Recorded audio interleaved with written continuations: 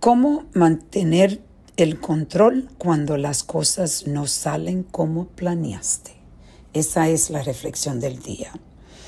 Estaba reflexionando como ayer tuve la oportunidad de hacer un workshop de cómo vivir una vida sin límites utilizando tu mente, mindfulness como dicen en inglés.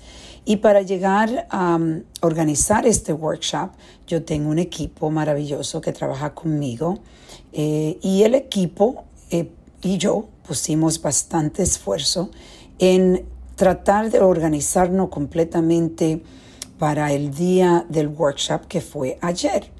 Y teníamos planes de reunirnos a una hora y media antes del workshop para practicar todo de nuevo y organizarlo virtualmente, técnicamente y todo esto.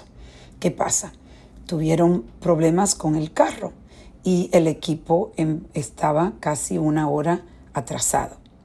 Y yo me recuerdo sentándome en mi casa donde yo iba a hacer el workshop y yo decidí controlar mis sentimientos porque muchas veces empezamos a culpar a las personas o debieron salir más temprano o cómo es que esto pasó y las ideas te vienen a la mente de culpar a alguien. ¿Tú sabes lo que yo decidí? Yo decidí sentarme, hacer una meditación y después empecé tranquilamente a practicar todo de nuevo, yo sola, y decidí que cuando mi equipo viniera, iba a abrir los brazos, iba a traerlo y darle un abrazo a cada una de ellas y tenerle su cafecito y un poquito de agua.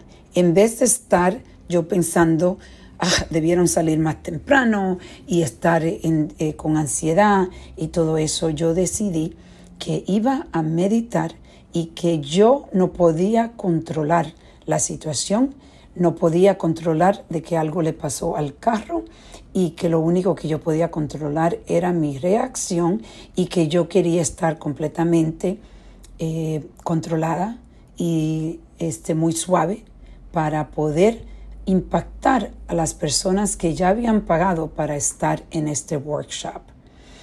Y me puse a reflexionar hoy cómo yo he aprendido con el tiempo a tener esa paciencia. Y lo que yo sé que a mí me ha ayudado bastante es primeramente la meditación. Y esto es algo que yo les repito a todos ustedes, la meditación es extremadamente importante, pero a la misma vez yo del libro que he recomendado anterior que se llama El poder de ahora de Eckhart Tolle es tremendo. Yo ese libro lo leí 3 veces y para decirle a ustedes que yo creo que es uno de los libros que me ha impactado a mí. Tengo 3 libros que lo he leído 3 veces. Eso es uno de los libros que me ha impactado a mí completamente.